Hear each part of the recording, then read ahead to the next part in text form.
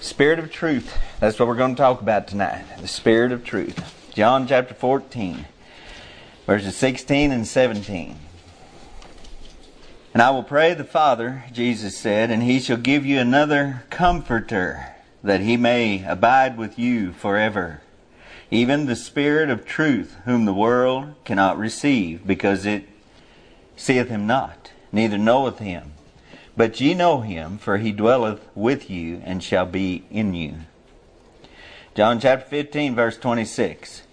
Jesus said again, But when the Comforter is come, whom I shall send unto you from the Father, even the Spirit of truth, which proceedeth from the Father, He shall testify of me. Now the last time that I did preach on Wednesday night, and we've been majoring on this spiritual matters, spiritual warfare in particular, but I preached on a lying spirit. A lying spirit. In all of this that we've been through, I preached one time on the spirit of truth and error. But what we're focusing on tonight is not the same thing at all as what we talked about that night. Well, a lot of times I find myself seeking answers. I sit around thinking, trying to figure things out. You do that? Do you do that? It's a pretty good thing to do. Instead of just saying, I don't care. Pass me another Debbie cake or something like that, You ought to think. God gave you a mind to think with. That's how you learn. That's how you find the truth. We've been through this and through this. Truth is not a heart matter. It's a mind matter. It's a fact or not fact. Truth. But I find myself seeking answers to why so many start this journey and end up in such different places. I think about the people I went to church with 45 years ago, and 40 years ago, and 35 years ago, and 30 years ago, and 25 years ago, and 15 years ago. And, boy, could I tell you some stories about how different things have turned out. I was with some people back then, thought we saw things alike. Man, they're so far away now that from where I'm at, I don't even know that we're in the same universe.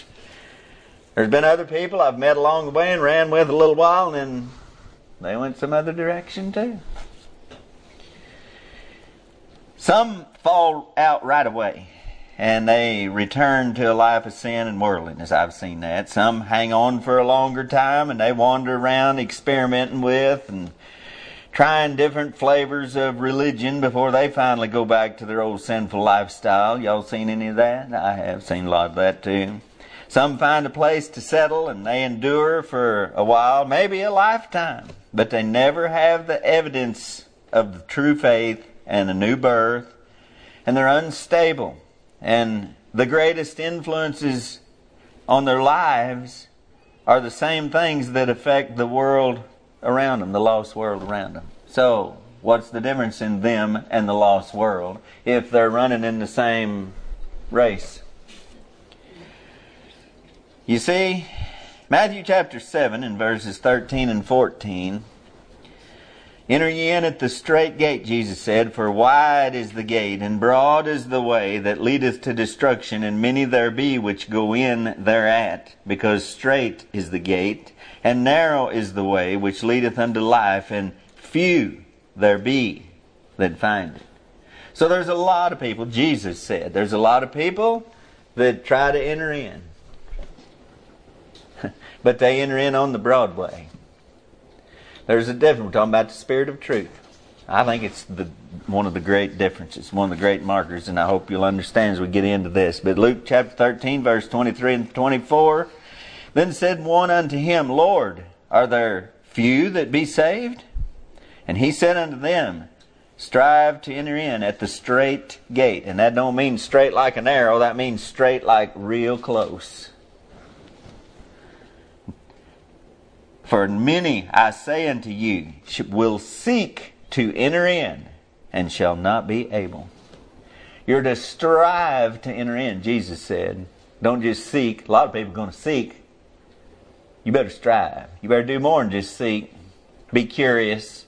Play around with it. Experiment with it. Try all different kinds. Entertain all kinds of ideas. You better not do that stuff. You better strive to enter in the way Jesus said we have to enter in. There's still others who reach a certain level of understanding and that's as far as they ever go in their spiritual life. And they stagnate and ferment and end up soured and discouraged and defeated. I'm wondering why. I sit around and wonder why people end up like this. How is it that people can appear to be running well, believing well, seem to understand, and then they crash. They fall by the wayside. Others blossom and flower and produce fruit. What is the difference?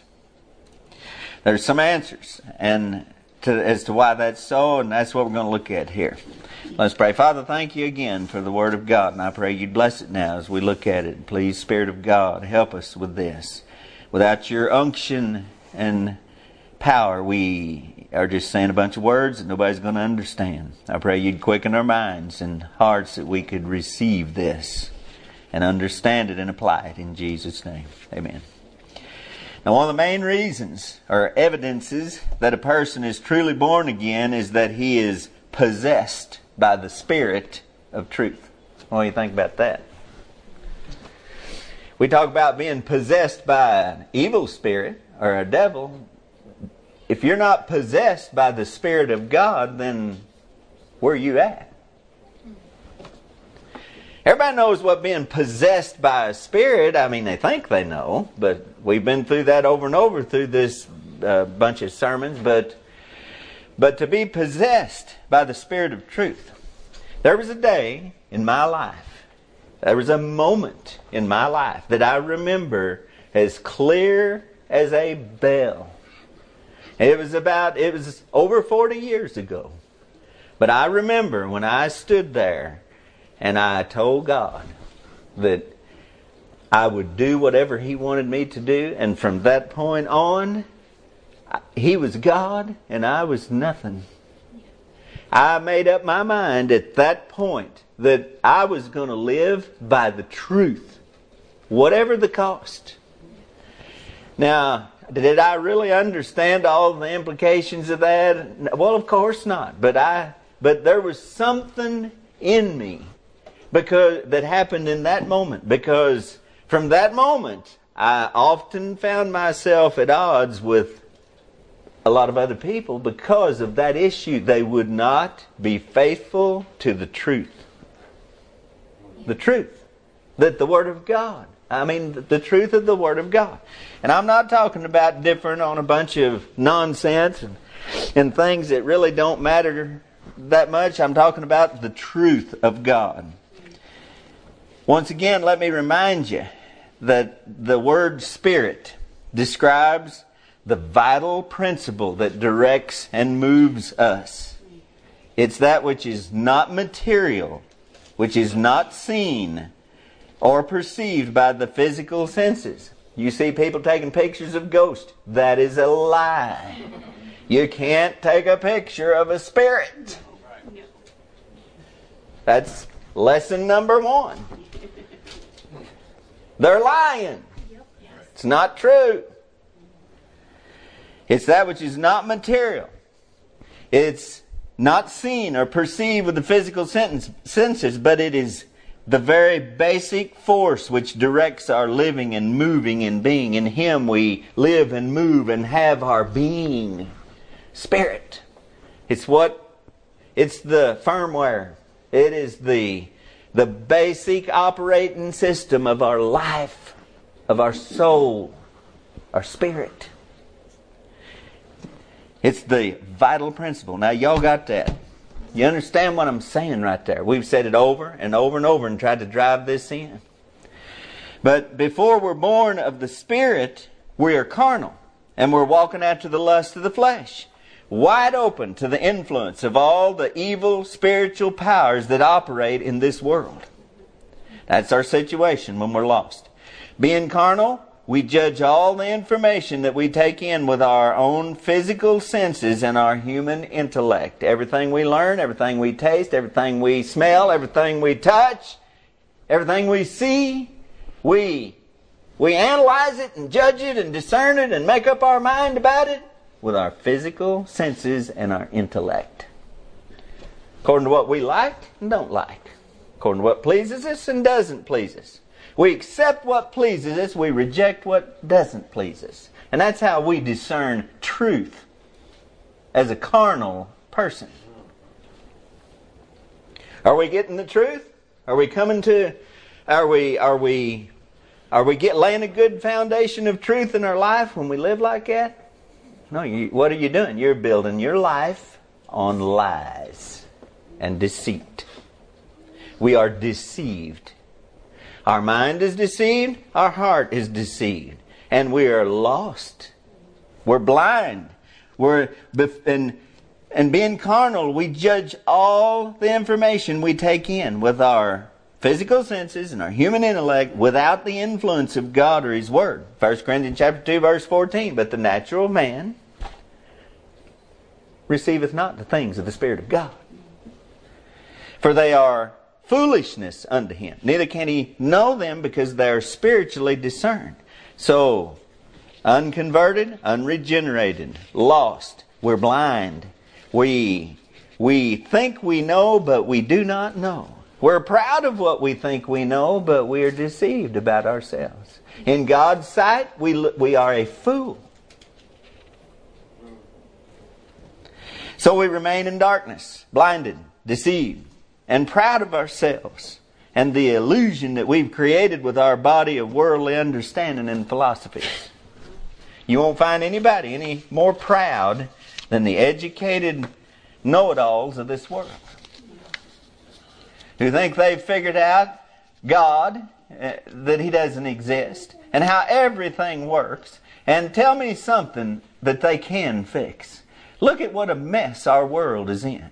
And look where we're at this point in time. I mean, on the precipice, boy, of a total annihilation, really, if you want to know the truth. In the spite of all of this, man knows that he's empty, though. And he questions the questions that he has about life and eternity and the reasons for his existence, as well as the good and evil that are apparent in the world around him. They haunt him in his secret places of his heart. Now, I don't care how hard they look, how big-mouthed they are with their profanity and their hatred toward God and all of the nonsense and foolishness they spew out when they're alone by themselves in the dark.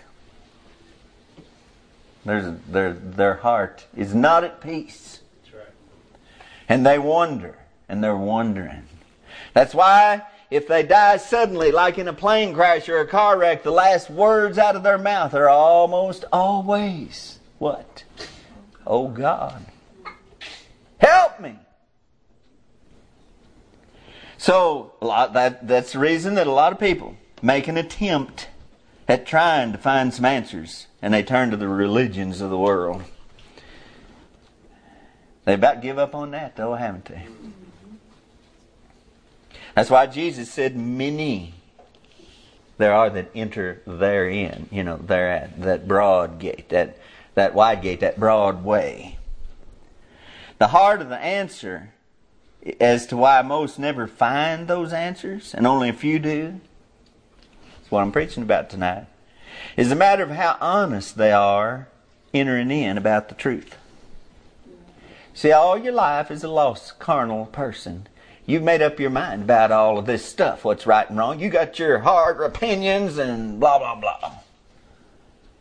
And you ain't going to drag that junk into the kingdom of God with you and serve God and be accepted by God and be blessed by God and led by God with all of your head full and your heart full of affections of the world and your head full of the philosophies and wisdom of the world.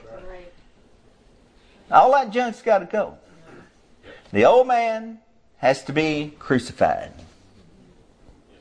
Everything's got to go. A person truly has to be crucified with Christ in order to be born again. Anybody don't believe that, they just do not understand the Word of God, in my opinion. That's what I believe. He's got to truly and completely deny himself. Isn't that what Jesus said? If any man follow me, he must first deny himself and take up his cross and follow me. So he's got to really, truly, completely do that. and jettison everything he's ever learned or believed to be true as the Word of God reveals the truth about it to him. Did I know everything 40 years ago as soon as I got in? Did everything just clear up? No, I just got everything right then. No. Still learning. Still learning. This far down the road, still learning. Man, I'm wrong sometimes. Still got some thoughts in there that don't conform to what this book says. But you know what happens when I read it in the book and God, the Spirit of truth that's in me, that's guiding me to all truth, reveals it to me? I believe it. I obey it. I don't care what I think, what I've thought, what I feel, what I want. God must be God, or He's not my Lord. That's right. Now, there's two basic things that keep people from finding the truth. So simple. There's two basic things: sentiment and desires. That's what keeps you believing lies and rejecting the truth. Sentiment. It includes love and pride and hatred and sympathy and envy and anger and bitterness and everything else that has to do with feelings. That'll keep you from accepting the truth. That'll keep you bound up in your lies. Man, there are so many people I've seen, they've turned away from the truth because of their kids, or because of their spouse, or because of some other affection or sympathy or bitterness toward people. Sentiment. Desires. That includes fleshly lust. It also includes greed or desire for fame and approval and acceptance. People have a hard time there.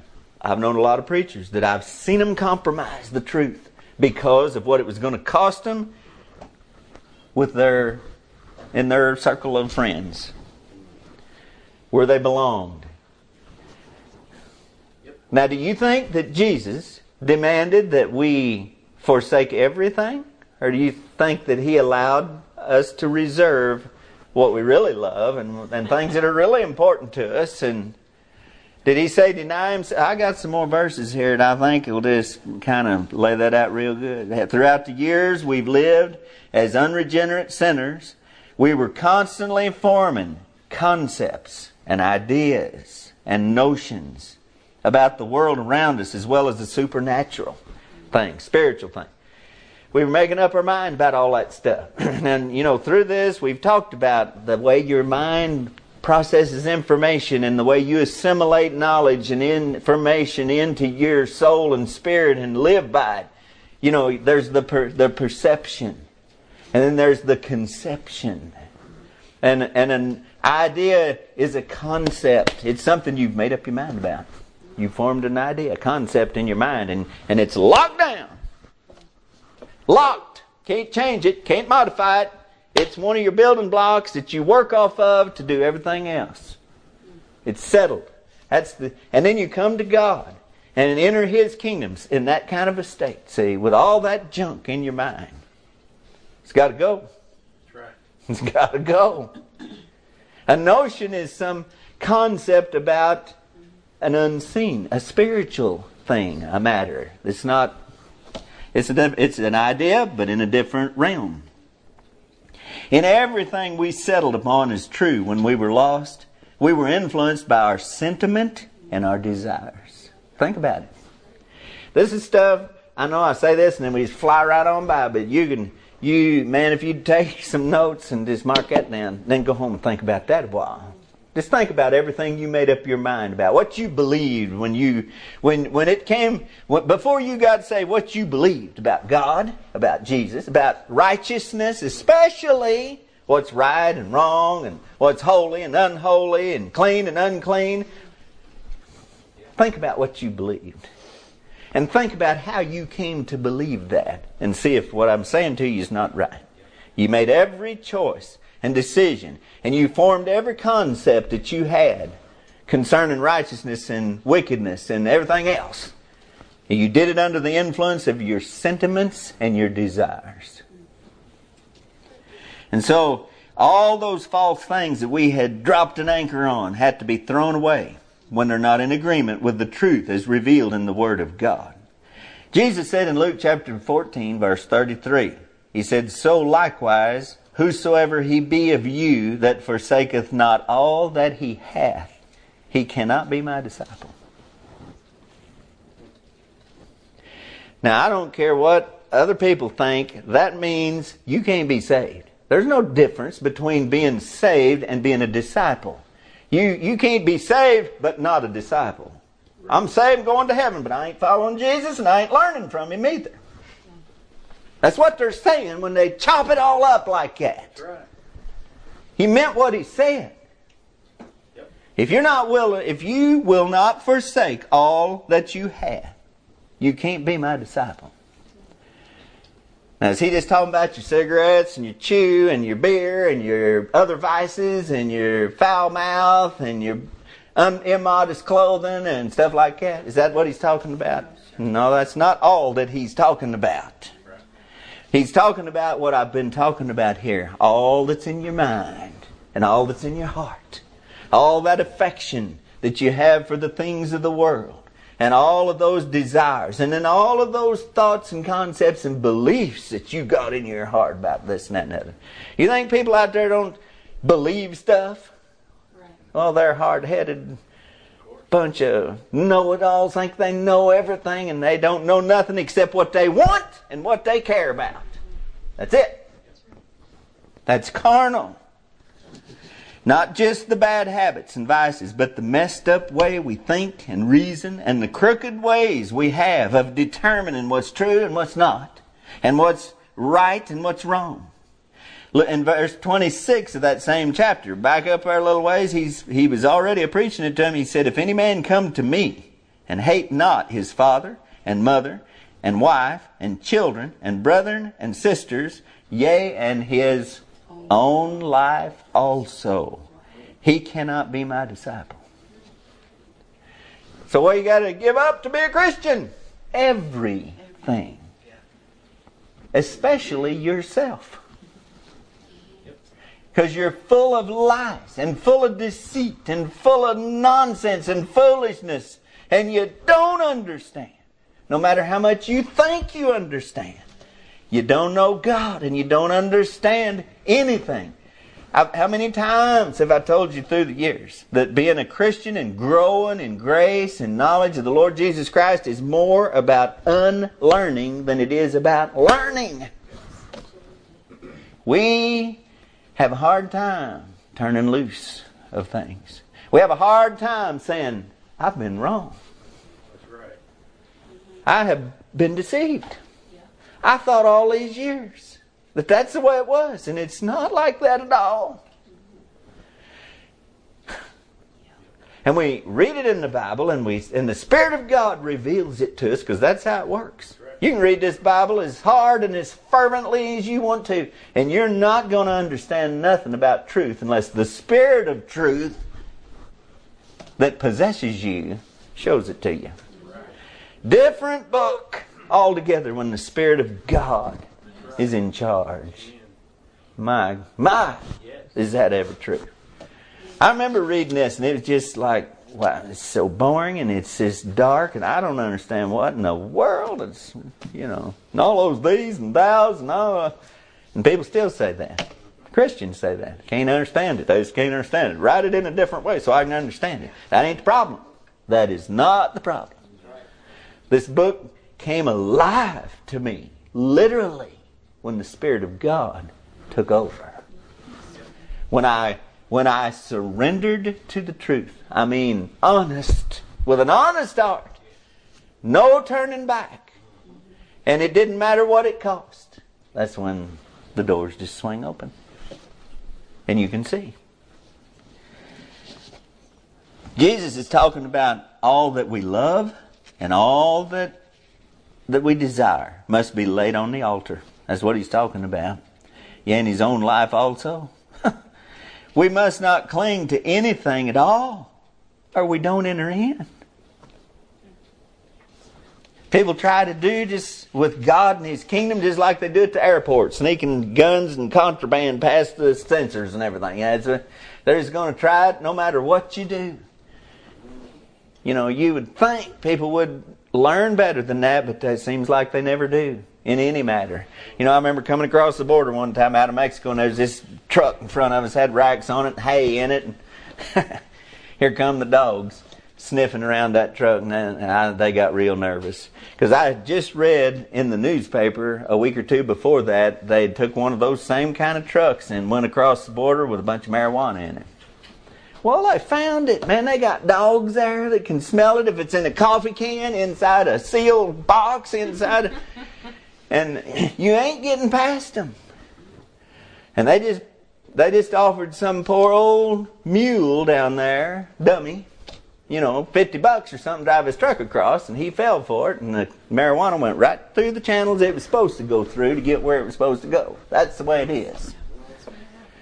You ain't going to sneak across there with a bunch of dope right on the bridge at the point of entry, you know. The people that sneak into the country, they don't come across there either. Well, some of them do. They can come across there without any visa or anything, and then they just got to get around that checkpoint that's 20 kilometers out there and just get on past and go on wherever they're going to go. You don't do that with God's kingdom. He's got better guards than that, than they do down there. We believe lies because of our feelings and because of our desires. It's distorted our mind concerning truth. And the only way we can correct it is for the mind to be washed and renewed and get a clean start on learning about what's right and wrong, true and false, good and evil, all over again. We talk about being saved and how it was just like we began living. I feel that way. That's just the way I feel about it. I feel like I just started living when I got saved. Well, if I just started living, then I just started learning. And that is really the way it is. Literally the way it is. Romans 12:2. Be not conformed to this world, but be ye transformed by the renewing of your mind, that you may prove, that you may prove, your mind renewed, that you may prove what is that good and acceptable and perfect will of God. Your mind renewed, get away from the world. Be not conformed to the world, but be ye transformed by the renewing of your mind, that you may prove what is that good and acceptable and perfect will of God. Then you know what's right. You know what God wants. You know what's acceptable before God. That's truth. Titus chapter 3 verse 5. Not by works of righteousness which we have done, but according to His mercy He saved us by the washing of regeneration and renewing of the Holy Ghost. The vital principle of our life must become the Holy Spirit of God. And the old principles that have driven our life to the very gates of hell have to be discarded for good. Y'all understand what I'm saying to you? The Spirit of truth. The verse we read when we started in John 14 about Jesus saying, I'll send another comforter, even the Spirit of truth. And He'll comfort you. He'll guide you into all truth. The Spirit of God must become the vital principle of our life. We walk after the Spirit and not after the flesh. Before we were saved, we walked after the flesh. You don't do that after you get saved. If the Spirit of God comes and indwells you, you don't do that. That's why, and here's the clear, flat out way it is. So many people they appear to start, and they fall out by the wayside. They didn't make the Spirit of God. The Spirit of God did not become their vital principle of life. They joined a religious outfit. They tried Jesus for a little bit. They just experimenting with things to try to figure out a way to be more happy in their sin. Jesus said, and ye shall know the truth, and the truth shall make you free. That's in John chapter 8, verse 22. He's in a conflict with a bunch of Pharisees and scribes there. And I wanted to read that, but it's too long. The word know here means, now this is what the dictionary said, a prolonged form of a primary verb to know. A prolonged form of a verb. What does that mean? That means you don't just, it's an ongoing thing. Yes. It's not a flash. It's a shine, a continual shine. It's not just a rocket exploding. It's a steady beam. You shall know the truth. It's not, it's in a great variety of applications and with many implications. So it means big. In other words, what Jesus is talking about here is that we have a continual walk in the truth. It's not information that we just find out.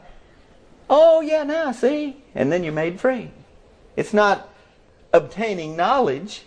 It's walking in truth. You shall know the truth. To know continually the truth. You're not just going to get a little hit and miss, a little bit of truth and then a little bit of lies, and a little bit of truth and a little bit of lies, and one lie or two lies and one truth, and two lies and one truth. It's not going to be like that. He's going to guide you into, it doesn't say He's going to guide us into truth, it's going to guide us into all truth. The Spirit of God. So, it's the way of life in which we walk. Jesus, in John chapter 14, verse 6, Jesus saith unto him, I am the way, the truth, and the life. No man cometh unto me, unto the Father, but by me.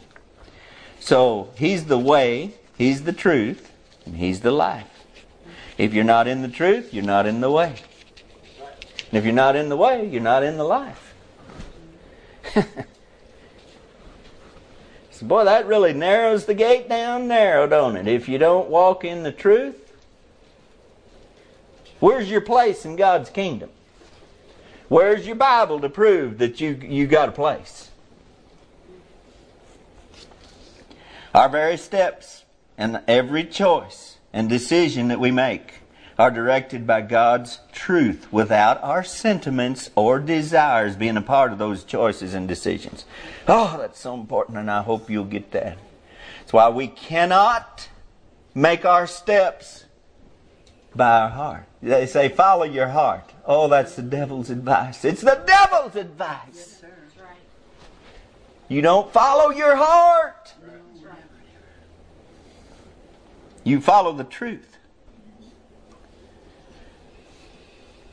The Holy Spirit of God is the Spirit of truth. The New Testament says it over and over. John chapter 16, verse 13. Jesus talking said, howbeit, when He, the Spirit of truth, is come, He will guide you into all truth, for He shall not speak of Himself, but whatsoever He shall hear, that shall He speak, and He will show you things to come. Oh man, there's a lot in that verse too. A lot of people try to worship the Holy Spirit. They try to make the Holy Spirit the author of all kinds of things that the Bible never makes Him the author of. A bunch of kookiness and nonsense. Jesus said He'll comfort you. He'll guide you to truth, all truth. He'll reprove the world of sin and righteousness and judgment to come. That's what the Holy Spirit does. That's His office during this time.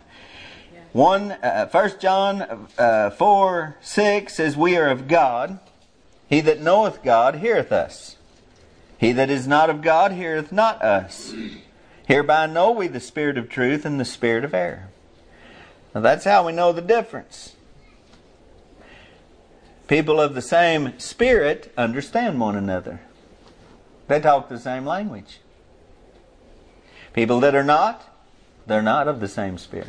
And they don't speak the same language. Jesus said, I'm going to read it here before I quit, but in John chapter 8, that's what He told that bunch of Pharisees. He said, he that is of God heareth God's words. Ye therefore hear them not, for ye are not of God.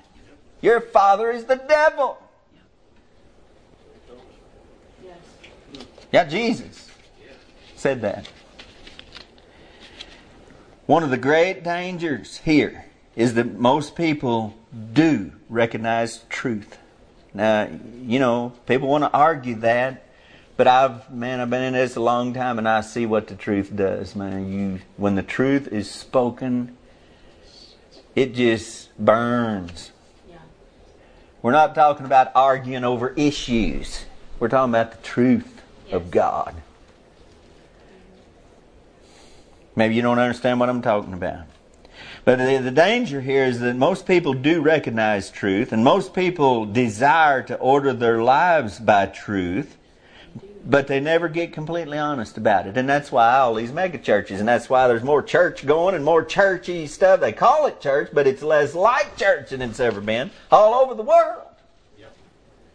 What are those people looking for? And what are they doing? What are they talking about? What about all these celebrities and singers and sports people that are claiming to be Christians, but there's no evidence of it in their life whatsoever? Why are they doing that? Why don't they just worship the devil? They live for him. They promote his kingdom in every other way. Why don't they just go ahead and live for the devil? Because their conscience is bothering them.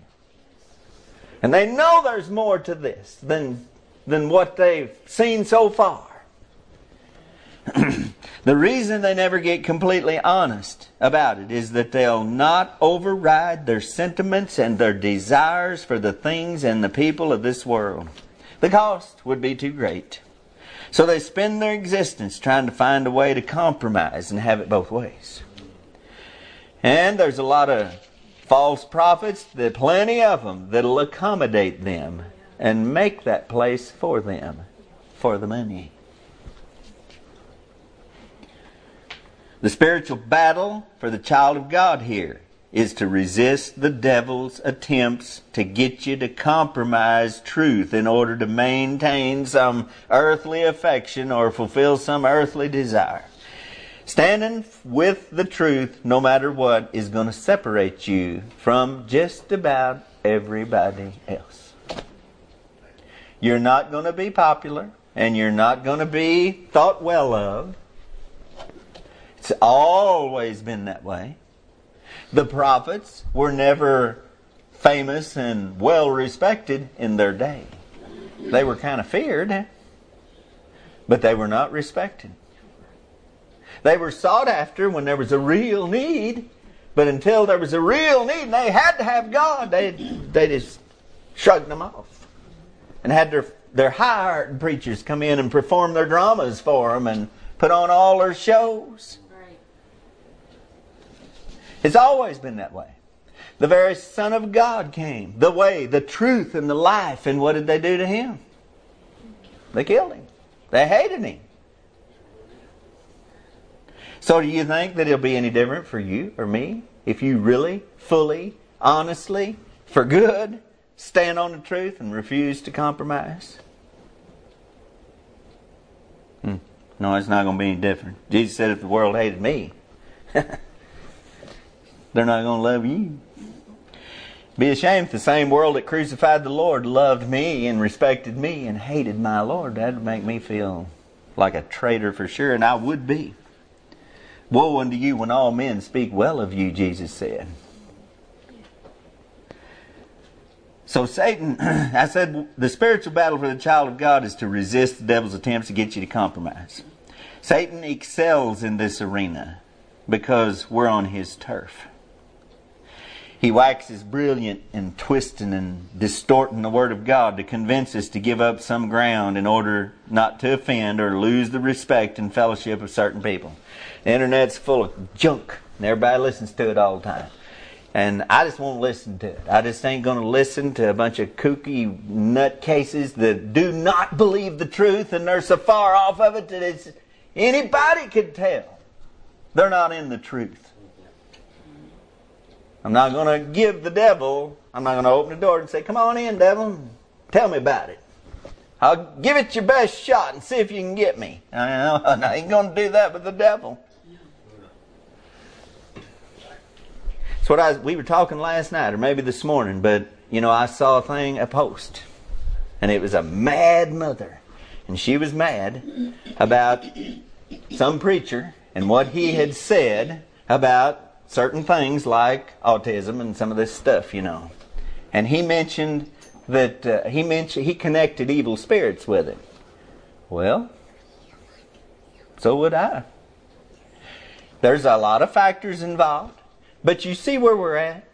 I told her, this guy is an adulterer. He is not he shouldn't be a preaching. I mean, he had this big church and he left his wife, married some other woman in the church and was running around with her long before he did and all of that. And he's still out running his mouth across the country on the internet and everything. And everybody listens to him. I don't, but a lot of people do. And the devil uses people like that to say things that are true to offend people and make them farther from the truth. Y'all staying with me on this? That's true. A lot of this stuff, I mean, just for example, all this vaccine stuff and everything, some of the craziest, out of this world nonsense that has been put out there about it that is not true came from them, the ones who are promoting it. They put it out there to cause people to knee-jerk react against such an unbelievable nonsense and take their side. It's warfare. It's misinformation. But see, the devil can use truth, a little bit of truth, and throw it out there through the mouth of some wolf. Yes, sir.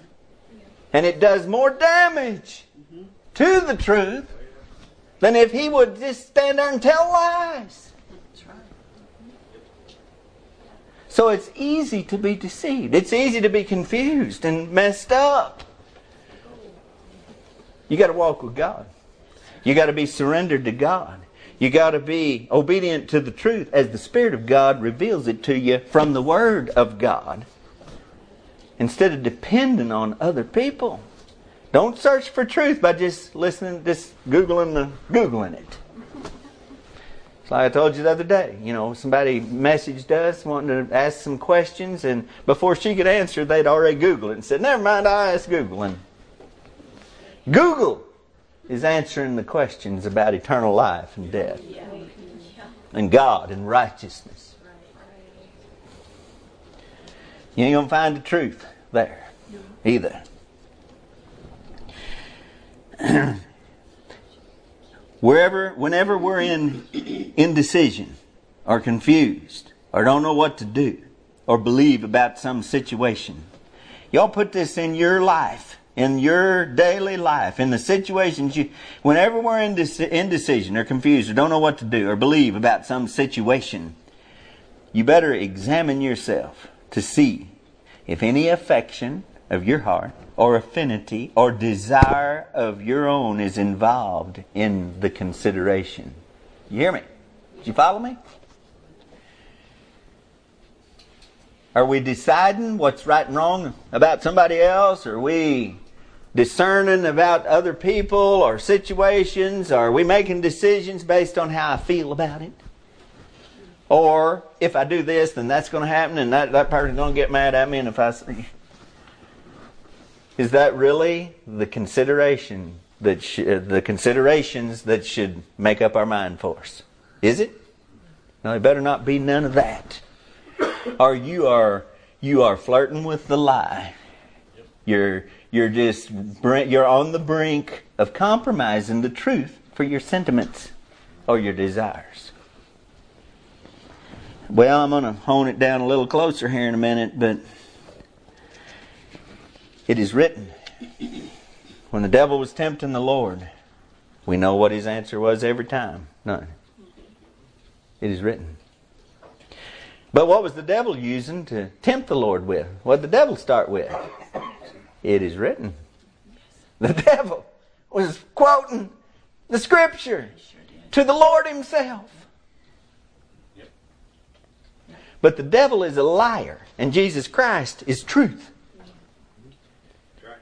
So Jesus answered him with Scripture, but with truth. See, the devil was taking the Scripture and making it a lie. And do you understand that?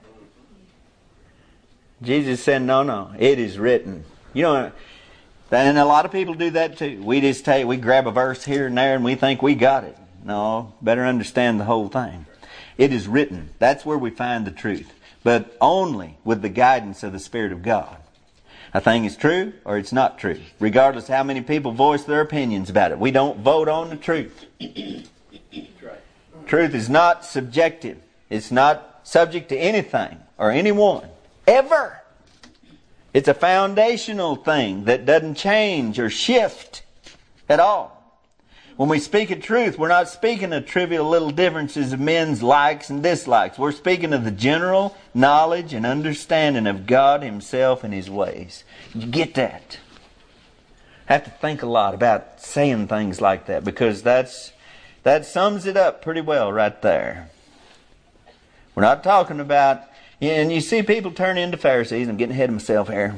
Help me, Lord. But people will, well now, they'll take a verse of Scripture and boy, they go to seed on it. And they'll hammer, and pile drive it no matter what they do, and they'll fall out, they'll split the church, it don't matter over this issue. Because it's true. No, a person like that is not in the truth. They're not walking in the truth. The devil has done to them same thing he tried to do to the Lord. Take a Scripture and make you wacko with it. It is the general knowledge and understanding of God Himself and His ways. If you have that truth and you can talk to somebody out there that doesn't, that is power. That's what I'm talking about, that makes them tremble, makes them shut up their nonsense. They recognize it when you speak that truth to them. You quit telling them all that fairy tale Santa Claus junk about God, and tell them how He really is. And you're able, with the Spirit's help, to use the Word of God and convey to them something of the power and awesomeness of God Almighty. They ain't going to laugh you to scorn. Now you go arguing with them over some denominational doctrine or some issue, and it goes a different route. All right, the victorious Christians always have one thing in common. I've sat around thinking. I told you when I started, I've sat around and think a lot about this, and I've studied about this and looked through the Bible, and this is it. The victorious Christians always have one thing in common. They stand for the truth, no matter the cost. The cost to themselves or to others. Yep. Have you ever had to do that? I mean, have you ever had to just lay it all on the line? I mean, how do some people get to the end of their life and they're so shallow and careless and don't really believe anything? They can just fit in anywhere. And then, you know what I believe? I would die before I would renounce it. So help me. When I'm talking about the truth, that as I just described it here, what I know about God, and I'll die before I'll renounce it. And others don't care. They just don't care. If everybody else goes that way, they just go that way too.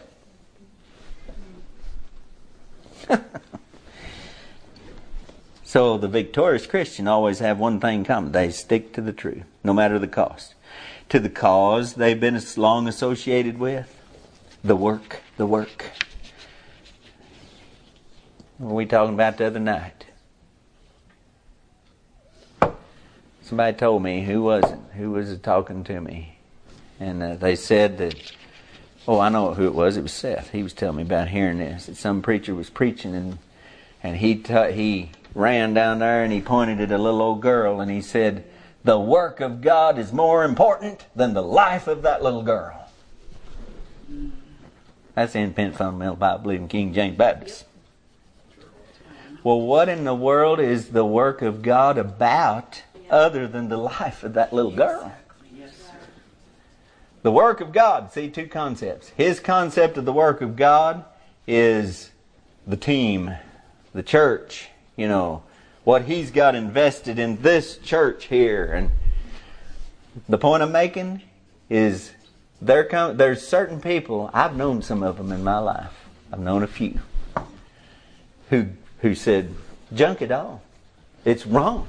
If they're not going to obey the truth and walk in the truth, I'm out. Seen them do it. Throw it all to the wind. A lifetime. Old Brother Vic, he'd been in the Southern Baptist for years and years. Had his retirement. He was about to the point of being able to collect it. And he found out about all their immorality and all their ungodliness in their colleges and stuff. And he got out. Lost all of his retirement of a lifetime and everything else. He gave it up. No, I can't do that. Can't go along with it. The next generation or two wasn't near that convicted about it.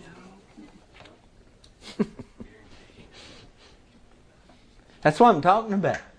Either you believe something or you don't believe something. This is not something you can just opt out of, in and out of. And it's not a game. It's the truth. It's the key. The truth is the key to whether you're really in or not. So it doesn't matter the cost. To the cause they've been long associated with. You know, when we were on the mission field, let's tell you how it is.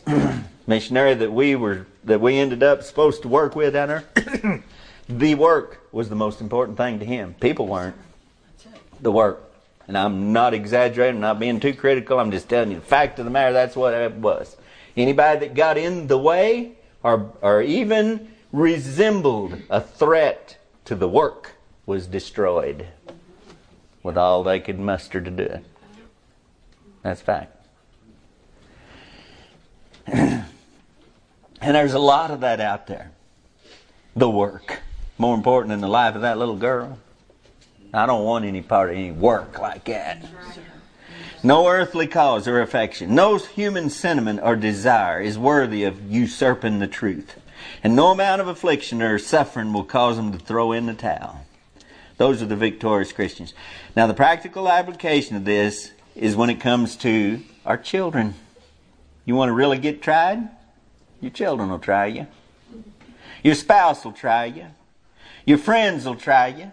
Sometimes your supposed brethren in Christ will try you. That's where you're going to be tried in all of this. You're going to have to face the reality of being separated from people like that. Your children, some of them. Yeah. All of my kids talk to me now, but there's been times they wouldn't. Because I would not compromise with them. They wanted approval of wickedness. And no, sir. Not from Dad. You're not. No. No! Never! That's what I've had to say a time or two. All I want you they just wanted my approval. Acceptance. I said, no. I'm not going to accept that. It's wrong. I still feel the same way. I don't feel I did anything wrong. I don't feel I was out of the way at all. They're out of the way. And if there's any hope for them ever, it's for me to not compromise. When it's all on the line. When any of these, our loved ones, friends, people that are important to us, when any of them set themselves against the truth in any matter, and we excuse them or agree with them, we've abandoned the truth also. I had a friend on the phone the other night talking, and he was telling me about the churches down there and how they were accepting people without being baptized. He said they're actually making people who are not even saved members of the churches, Baptist churches. Because he said he went to them and told them, said, don't you understand that you are compromising on the Bible doctrines here? And they said, well, yeah, we know, but that's the only way we're going to keep anybody. We can't. And if we don't do that and they're not here to listen, how are they ever going to know and learn? I told him, I said, they're not just compromising, they are lying to the people. You've abandoned the truth, and if it's not a truth, it's a lie. It's as simple as that. It's either true or it's a lie. So what we've done is that we've submitted and surrendered to the same evil spirit that's worked on their minds and convinced them that good is evil and evil is good. And we've surrendered to the same thing. All right, I'm on her. The other practical application here is that the Holy Spirit of God indwells the believer and guides him into all truth. Now that's the practical application. That's real. That's a reality in the life of a true Christian. Once you surrender to the truth, lock, stock, and barrel, with an honest heart, the Spirit of God guides you into all truth. Whatever's not of the truth is a lie. And a lie is from the devil, not the Spirit of God. We got to be very careful with what we declare to be the truth, and then we take a stand and run our mouth about it when our feelings and our own opinions and desires are involved in it. Better be careful. I mean, everybody better just stop and think about that a minute. I believe the truth. I'm going to walk in truth. But you better be sure that it is God's truth. The truth about God. The truth about right. And the truth about wrong. And it's not just my desires and affinities and affections and sentiments and all that involved in it at all. Because we do that. We get all worked up and passionate about things. We get offended about things. And then we run our mouth and say things and think we're in the truth. It's very easy to get out of the truth when our feelings and our passions get involved. It's so very easy for the devil to deceive us right here and ruin our testimony and make a mess of things and put stumbling blocks in the way of weak Christians or lost sinners. You can't know. We can't know that we're in the truth if our passions are driving us and not the pure truth of the Word of God. When you're angry or when you're just so passionate because you just believe it so much. We must always stand on the side of the right and not what we determine to be right, but what is really right in the sight of God. Do you? Do you always stand on what is right? Or do you have favorites? Isn't that an issue? It's always an issue, isn't it? Well, you just got to stand on what's right if you're walking in the truth. One more thing we've got that must accompany truth, and that is mercy. Psalm 25 verse 10. All the paths of the Lord are mercy and truth, unto such as keep His covenant and His testimonies. You better say, thank the Lord right there, because that's the only way we can make it. The Lord is patient and merciful with us while we learn the truth. And sometimes it takes a long time and a lot of lessons.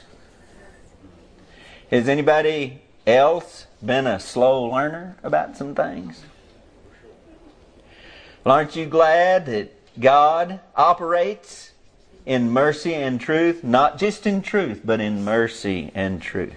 Truth would be a terrible, rigid thing if there wasn't mercy.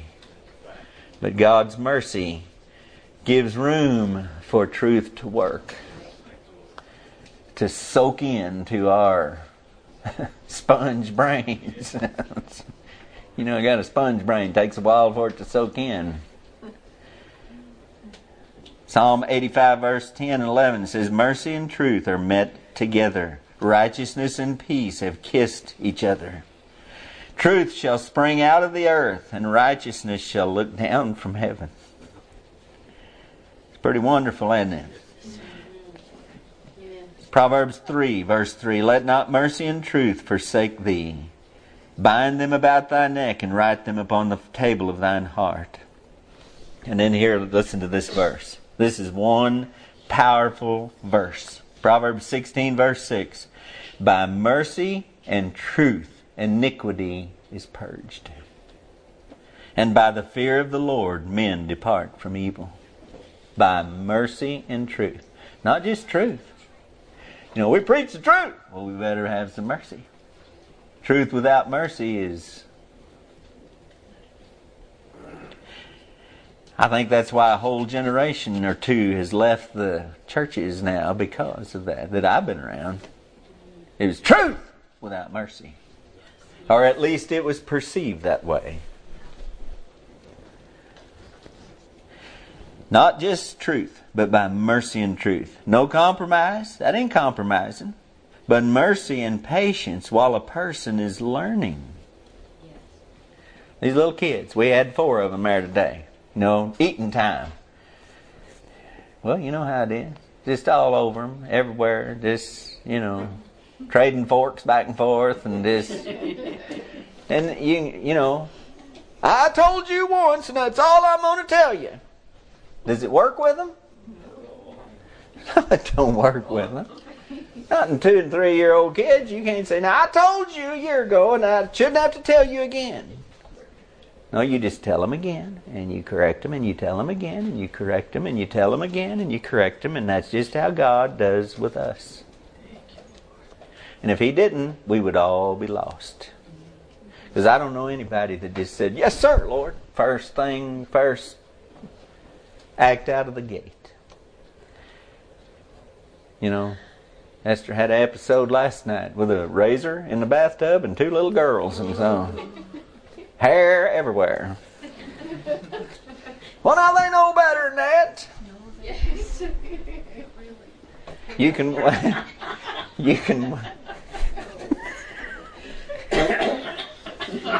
well, you can wait a few more years when they get a little more knowledge and everything, and you're still going to see them doing, when they're 18 years old, you're still going to see them doing the most stupid things you ever seen in your life. What is the matter with that child? I told them. They know better than that.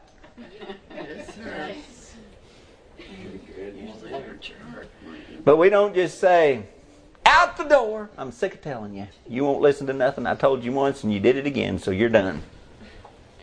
No, God's not that way either. He remembereth that we are but dust. So He has what is called mercy with us. Proverbs 20, verse 28. Mercy and truth preserve the king, and his throne is upholden by mercy. That's speaking of the seat of authority. Its effectiveness and continuation depends upon mercy and truth. Better remember that. Dad, mom. Better remember that. Husband, wife. Better remember that. Mercy and truth. That's how the throne, that's how the seat of authority is maintained and sustained, and that's what keeps it.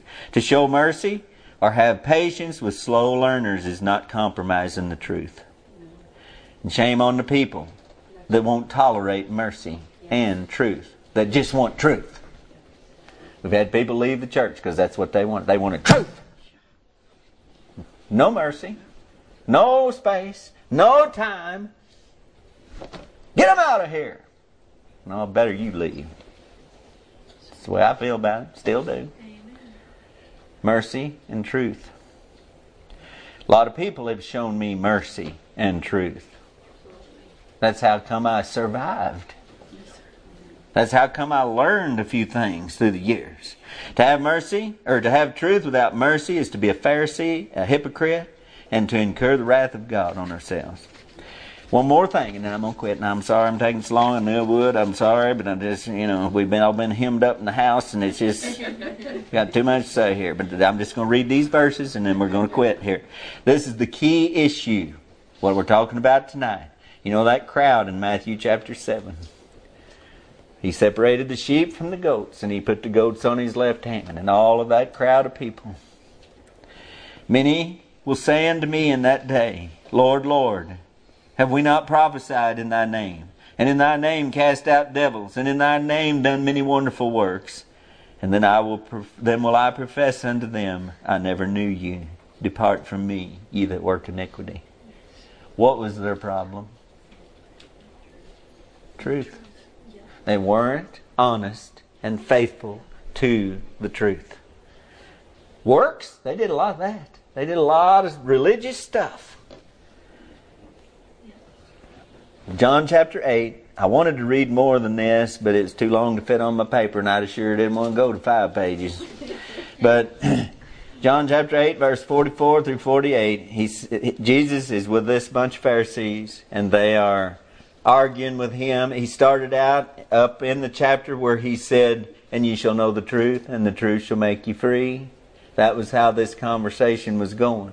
And they said, we being Abraham's children. What are you talking about being free? We ain't never been in bondage to any man. So they don't even understand what He's talking about at all.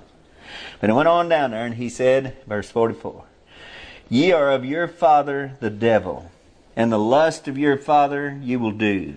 He was a murderer from the beginning, and abode not in the truth, because there is no truth in him.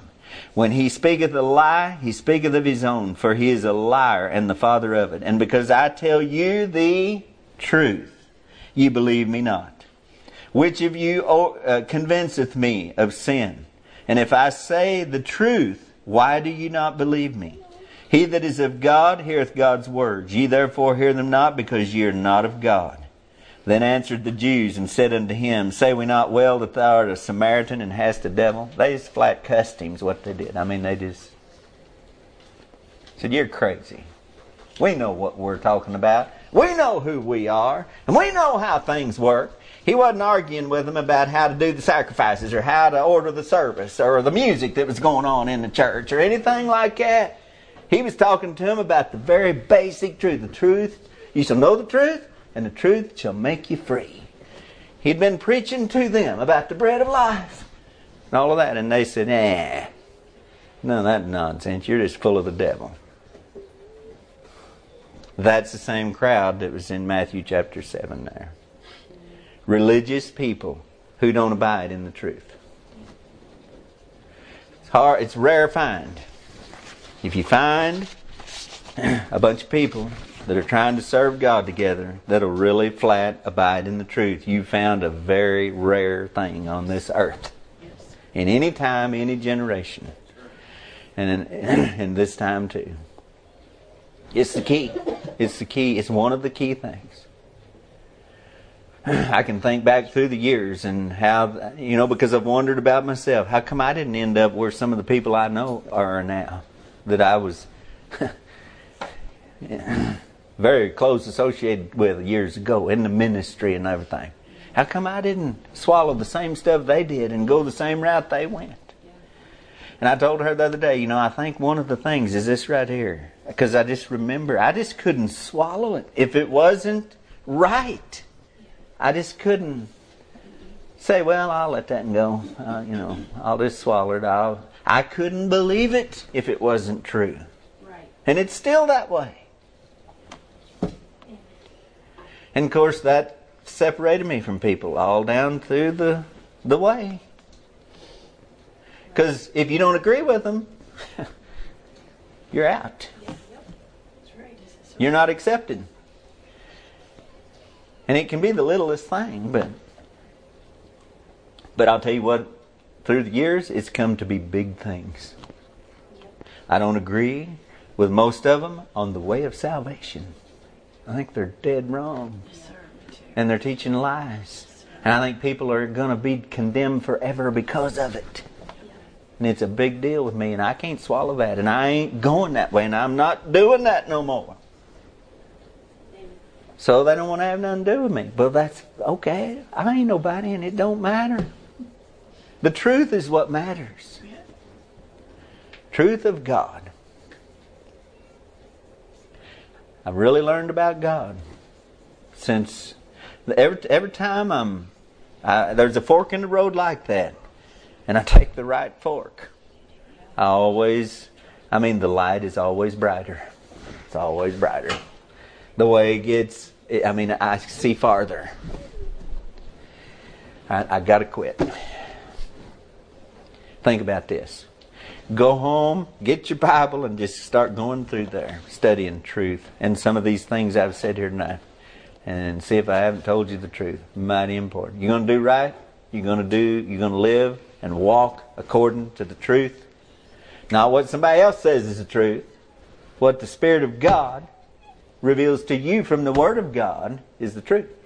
Now, if you and I are both filled with the Spirit, walking in the Spirit, it's going to tell us the same thing. Yes, that's right. Might show you something He don't show me. Might show me something He don't show you yet. But it's not going to contradict. The Spirit of God is not going to divide us over the truth. The Spirit of God will unite us over the truth. Amen. Father, thank you for the Word of God. Please bless it now, I pray. As we go home, please help us to assimilate this. And Lord, that it would be one of those markers that we just sit by. Lord, that we would realize this is so important. We just cannot compromise the truth, and we must Be faithful to it. Pray you give understanding where I failed, where I couldn't, where I mixed it up. Please help everybody to understand this thoroughly in Jesus' name. Amen. All right, amen.